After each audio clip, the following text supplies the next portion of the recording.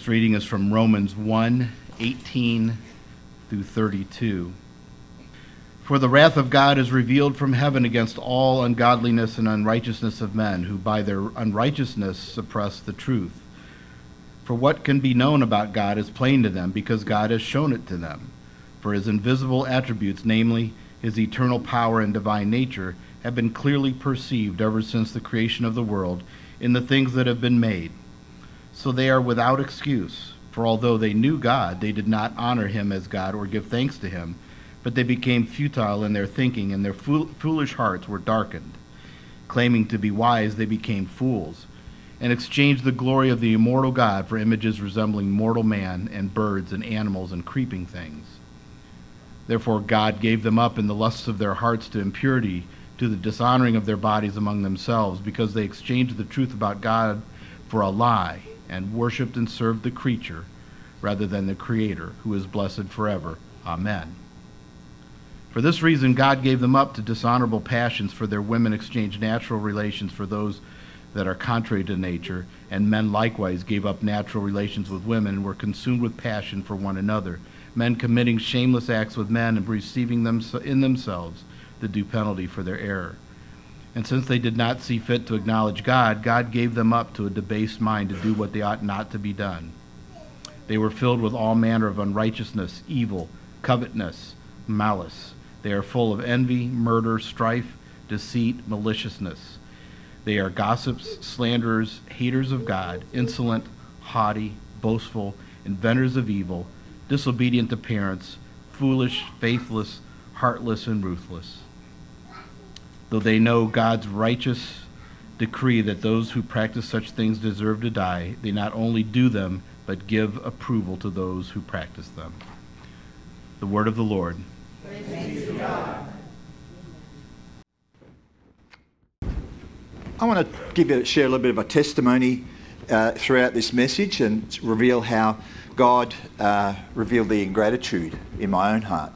And so let's have a look at a portion of our text again out of Romans 1 we were looking at, that was read to us, but let's pick up verse 21. It says, "For also they knew God, and they did not honour him as God or give thanks to him.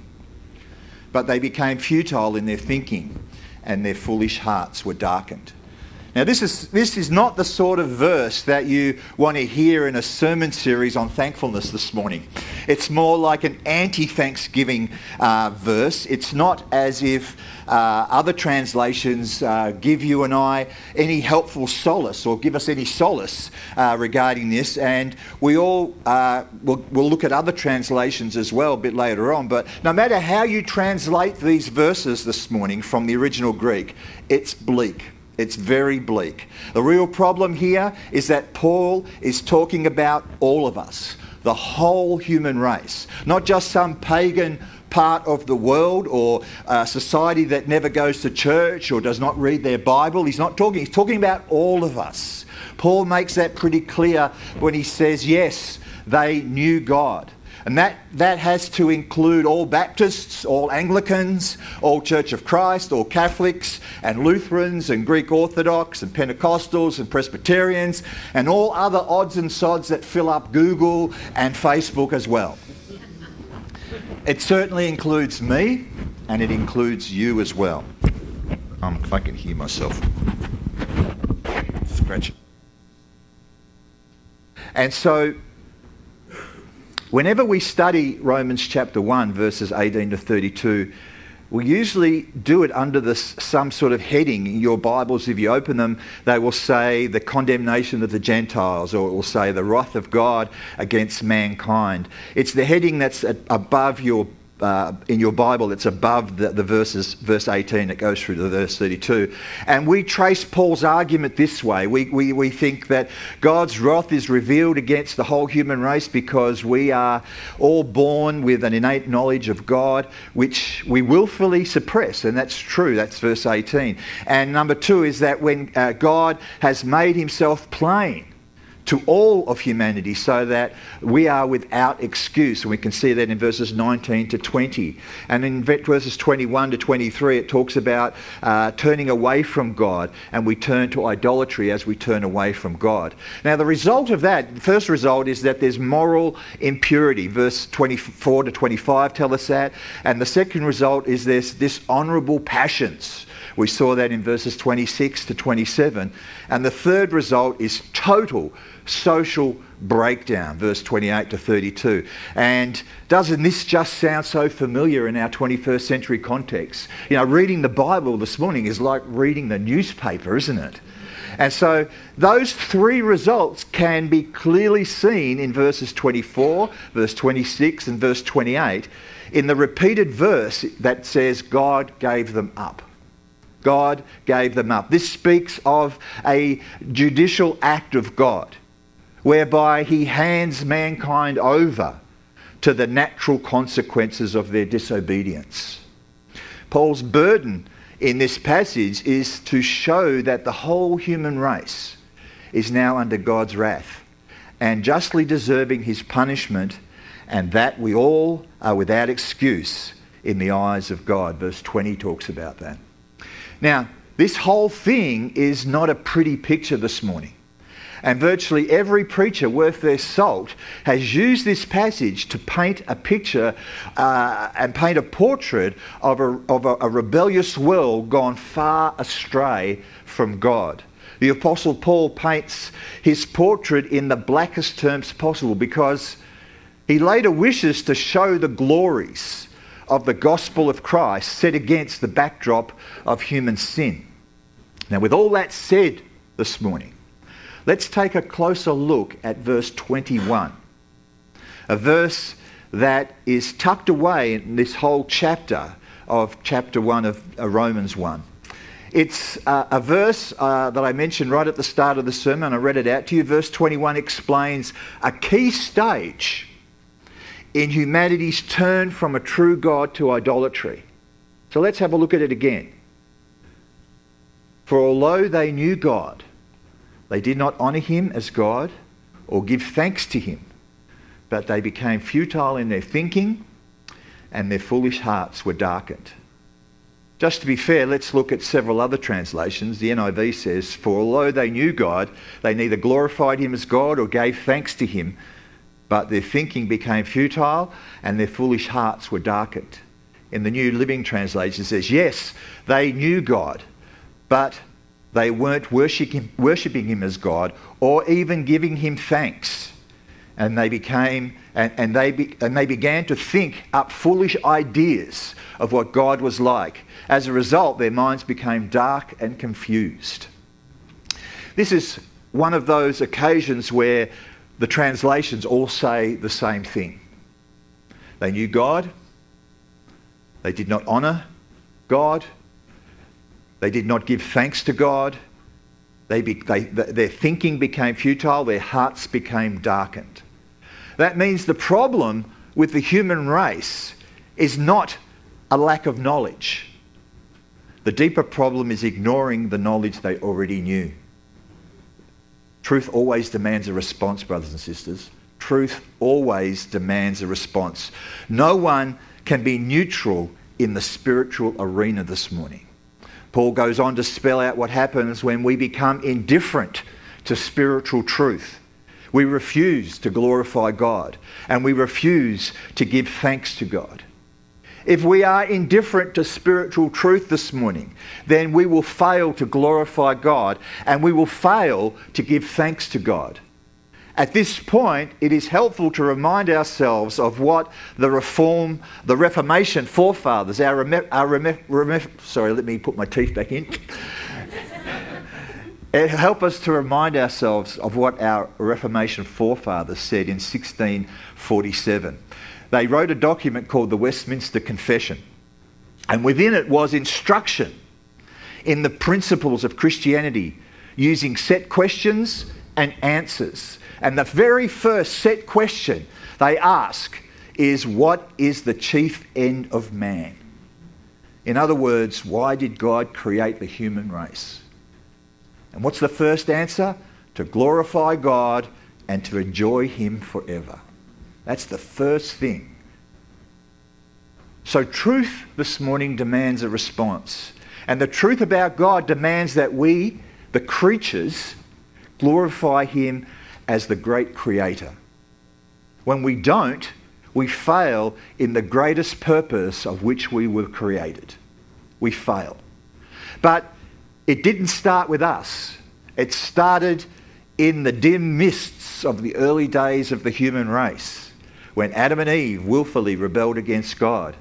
They should have glorified God and obeyed him, but they didn't. And that was and still is the chief sin of the human race. From Eden all the way to our hometown in Akron, a bent towards disobedience has entered our spiritual genetic code. Pastor Charles Spurgeon delivered a sermon on the unthankful person, and he preached from this text, Romans 1:18-32. He said, "But it was this one little phrase that burnt in my mind. They did not give thanks." When Pastor Charles Spurgeon preached on our text, he offered this comment. He said, "I cannot say anything much worse of a person that they who are not thankful to those who have been their benefactor." In other words, he's saying it's poor form this morning to ask for help, willingly receive that help, and then be rude and unthankful, even gossip about them and run them down. Pastor Spurgeon goes on to say, "And when you say that this person is not thankful to God, you have said about the worst thing you can say about them." Truth this morning demands a response. The worst thing a person can do is not to be thankful to God. Isaiah 53 tells us of this great sin of unthankfulness when the suffering servant appears. Verse 3 says, "He was despised and rejected by mankind, a man of suffering and familiar with pain, like one from whom people hid their faces. He was despised, and we held him in low esteem." Truth demands a response, and it is our own selfishness that goes before us this morning. We are unthankful creatures and treat God accordingly. God is detested by humanity. We ignore him daily. His book is neglected. His son is refused. His deliverances are forgotten. Even as Christians, we tend to ignore God's provision and God's the stuff that comes to us day by day. Pastor Spurgeon goes on to say in that particular sermon I quoted you before, it says, why look at some of you. You've never missed a meal in your lives. When you went to the table, there was always something on it. You never had to lose a night's sleep for want of a bed. Some of you, from your childhood, have had all your heart's wishes, or have had all that your heart could wish. If God has treated you so, while many are crushed with poverty, should he not have some gratitude from you? You had a good mother. You had a tender father. You have gone from one form of a relationship to another with increasing comfort. You are spared, and your mother is spared. Your wife and children are spared. Indeed, God has made your path very smooth. Some of you are getting on in business while other men are failing. Some of you have every comfort at home while others have been widowed and their children have fallen one after the other. Will you never be grateful? Hard heart, wilt thou never break? Will any mercy bend thee? I do appeal to some here whose path has been so full of mercy that they ought to think of God and turn to him with sincere repentance and faith. And then he says even more, he says, but one says, I've had good luck. What can be worse than that? Here is unthankfulness to God indeed, when you ascribe his good gift as good luck. Well, you know, but I have been a very hard-working man. I know you have, who gave you this strength for that work, for your work. I have a good supply of brain while others do not. Did you make your own brains? Do you not feel that any man who talks about his own wisdom and his own wit writes fool across his forehead in capital letters? We owe everything to God. Shall we not give God nothing? Shall we have no gratitude to him for whom all our blessings have come? I wonder how many of us this morning should have the word fool tattooed on our own forehead for taking God's blessings for granted. So now that we've been thoroughly dressed down by Pastor Spurgeon, let us look at two signs this morning of an ungrateful heart. In another sermon on this very same verse, Spurgeon writes, I fear there are thousands who call themselves Christians who are not thankful, and yet they never thought themselves very guilty on that account. The point is this morning, beloved, that we express this ungratefulness in at least two different ways. First, we receive daily blessings from God's hand without ever considering where they come from. God's mercies are new every morning. Lamentations 3:22-23 said, the steadfast love of the Lord never ceases. His mercies never come to an end. They are new every morning. Great is your faithfulness. Life and breath this morning, health and friends, food and clothing, and the kindness of others, and a job to go to, or benefits to receive, and money enough to meet our needs. All of it comes to us daily. And it is as if we run to the back door and let those blessings in, because we are ashamed and afraid to let them in through the front door. We receive all that God has given, but we don't acknowledge the giver. And secondly, we grumble about what we don't have. If it's manna, we wish to have quail.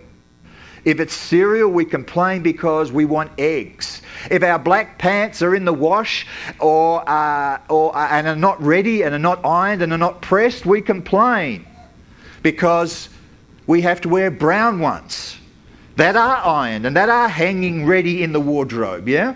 If we have $500, we complain because we want $1,000. If we have $1,000, we complain because we want $5,000. If we don't have cancer, we complain that we've got arthritis. If we have a car, we wish to have another car. We dream of a better job because we could be doing so much better than we are now. Complaining. It all goes back to Adam, doesn't it? Who told Eve, those fig leaves that you sewed together for me make me itch.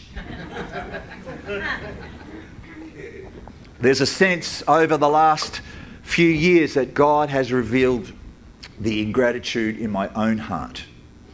God did it in a way that was unexpected. There was no road to Damascus experience. There was no thunderclaps or hurricane winds that happened. It's a little embarrassing to own up and to confess my own ingratitude, but I am determined to rid my soul of this vice as I walk with the Lord. So let me speak plainly about what God has done for me. Over the last 15 years, the Lord has led me on a path or on pathways that are quite different from anything that I have ever travelled before in the past. Previously to the past 15-year period, I have planted and served in many churches in Australia and overseas. Some as the pastor, some as an assistant pastor. But all of those congregations, I only wish to remark this morning that they were filled with good and kind people who graciously listened to me bang my gums together every week. And all the churches were very gracious towards me, but in every case I insisted that I kept my full-time job or part-time employment. It was like my backup plan, yeah? I was proud to say that I was a bivocational pastor. To some extent, if I was honest, I didn't trust my own abilities, and I didn't trust the church's ability to support me. even though they wanted to, even though they insisted on paying for my utility bills and other bits and pieces.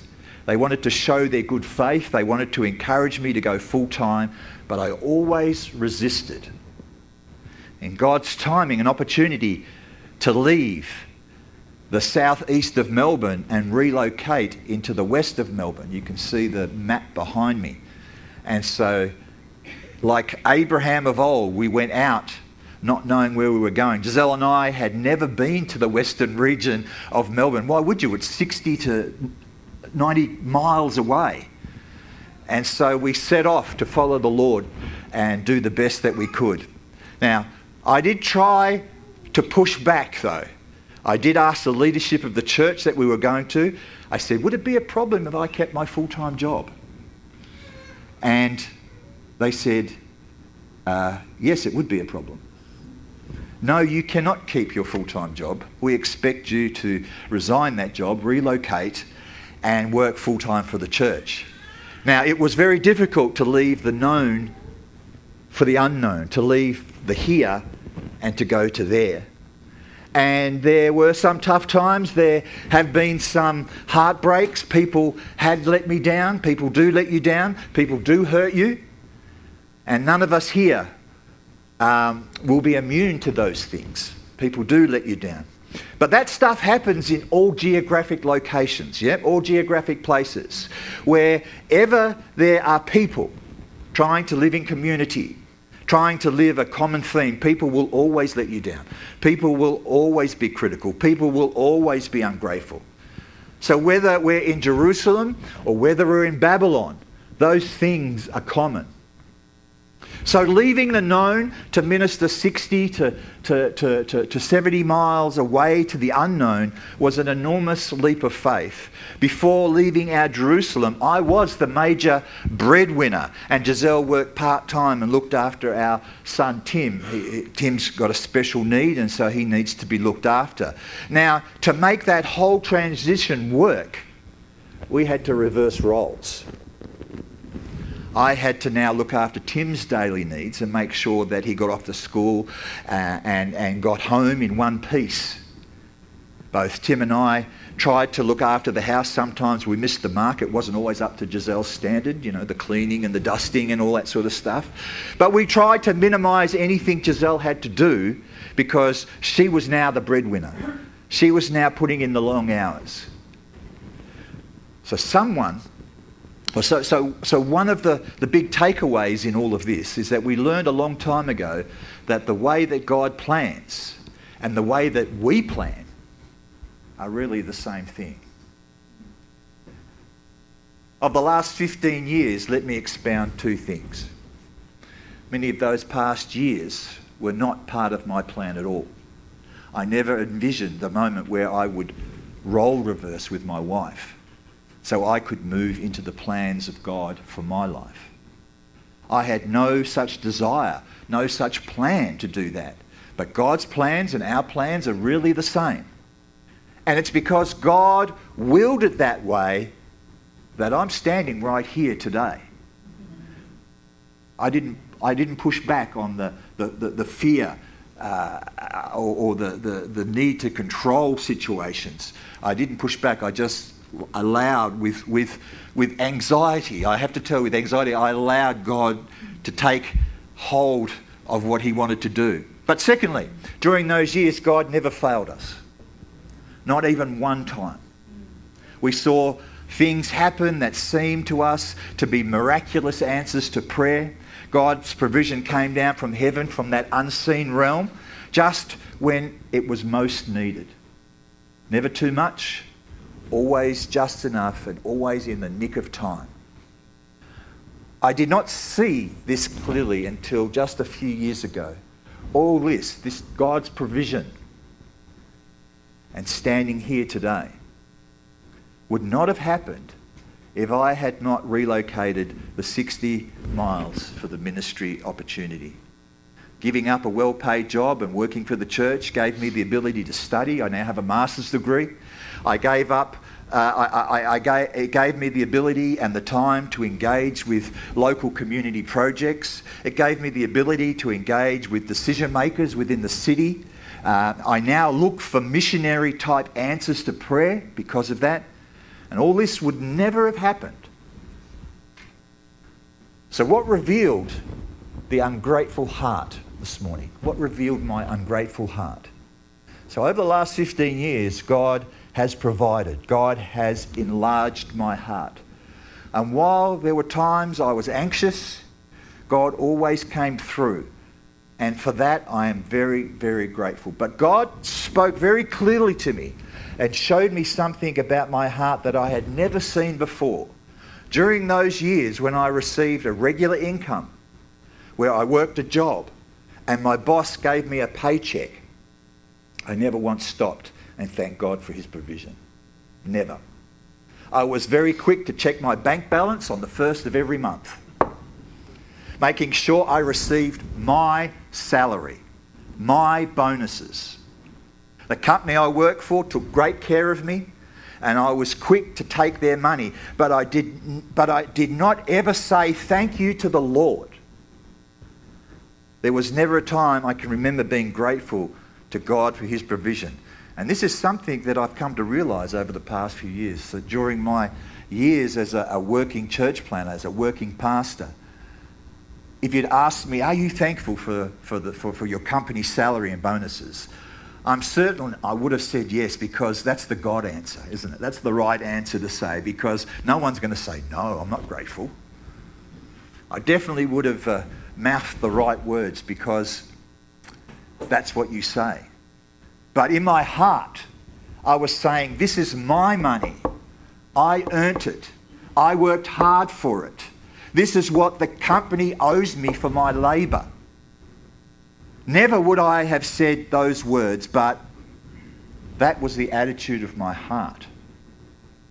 And this is how we all are taught to think, aren't we? We're all taught to think that way. A wage packet or a salary packet is money earned. It's not a gift. We work hard for that. We get paid for that.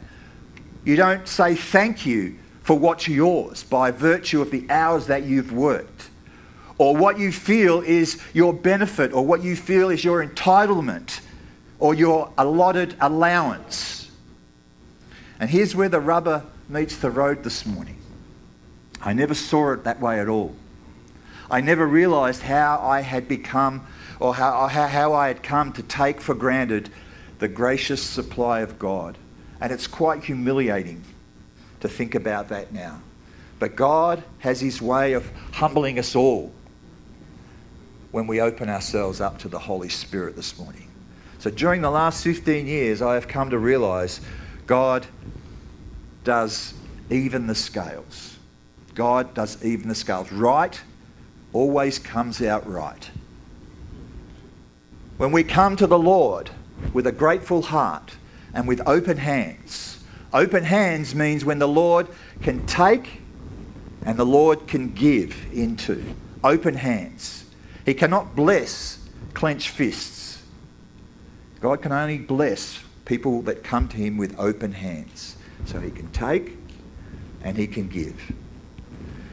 If you need God to even the scales in your life this morning, then open your hands. Open your hands and lift up your heart to him in gratitude and thanksgiving. And because of what God has done, how he has evened the scales, I am now profoundly grateful to God, because I learnt to say thank you to the Lord for his provision, for what I had once taken for granted. 15 years ago, if you had asked me, are you a grateful person? I suppose I would have said, I'm about as grateful as the next person. And from that standpoint, and from the standpoint of our text this morning, that would have been a true statement. Because we are all unthankful by nature. Because we all take for granted the goodness of the Lord. We think God owes us something when in fact he owes us nothing at all. James 1:17 says, every good and perfect gift is from above, coming down from the Father of heavenly lights, who does not change like shifting shadows. So here's the big question this morning. What do you have that you did not receive from the Lord? God showed me that in my own heart. I was guilty of the sin that lies at the heart of all other sins, and that is ingratitude. Ingratitude is the sin that lies at the heart of all other sins. When we're not thankful for what we have received, we open the door to every other sin imaginable.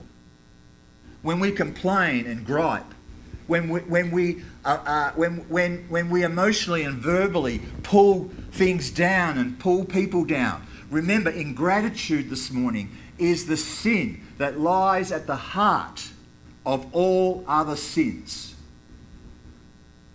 Let me finish with this final point, and that is thankfulness and gratitude are the first and foremost. They're first and foremost a matter of our heart. It's not about what we do or what we don't do. It's the heart this morning that must be changed. After all, we may do many good deeds, and yet we might do them in bitterness. We might do those good deeds reluctantly. We might do them resentfully or out of a sense of duty, or we might do them in order to win God's favour because we believe that mercy is earned and not given. Now, I have learnt and am learning that thankfulness is a gift, first and foremost. If you want to exercise a spiritual gift this morning, show gratitude, show thankfulness. And then you might, and we might, see some spiritual fruit. The first spiritual gift you can exercise in your life is thankfulness, is gratitude. Thankfulness and gratitude are a gift of the Spirit, and they are a matter of the heart. And it flows down on us. It drops like gentle rain from heaven. In fact, mercy and gratitude always go together this morning. What starts as mercy in heaven ends up as gratitude on earth. And so this morning, I wish to give thanks to God for showing me the true state of my own heart. And I pray I will become more grateful of all of his gifts. And I ask the Lord to give me a grateful heart for all his blessings, seen and unseen, that I might take nothing for granted in this world. And I pray that in the name of Jesus. And this morning I hope you can pray that same prayer as we gather around the Lord's table and you bring your heart before God this morning. Now, given that I've stolen a good portion of Pastor Sermon's 1861 December sermon, it would only be fitting to close this sermon and read some of his closing statements to his sermon, okay? And he says, and then let us begin to be very thankful. If we have not been so before, let us praise God for common mercies, for they prove to be uncommonly precious when they are once taken away. Bless God that you were able to walk or drive here, that you were able to walk or drive home again. Bless God for your reason. Bless God for your existence. Bless God for the means of grace, for an open Bible, for the throne of grace, for the preaching of his word. You that are saved must lead the song, bless the Lord, O my soul, and all that is within me, bless his holy name. Bless him for his Son, bless him for his Spirit, bless him for his fatherhood, bless him that you are his child, bless him for what you have received, bless him for what he has promised to give, bless him for the past, the present, and the future. Bless him every day for everything, at all times and in all places. Let all that is within you bless his holy name. Go your way rejoicing. May his Spirit help you so to do. And I pray that in the name of Jesus. And all God's people said amen. Amen.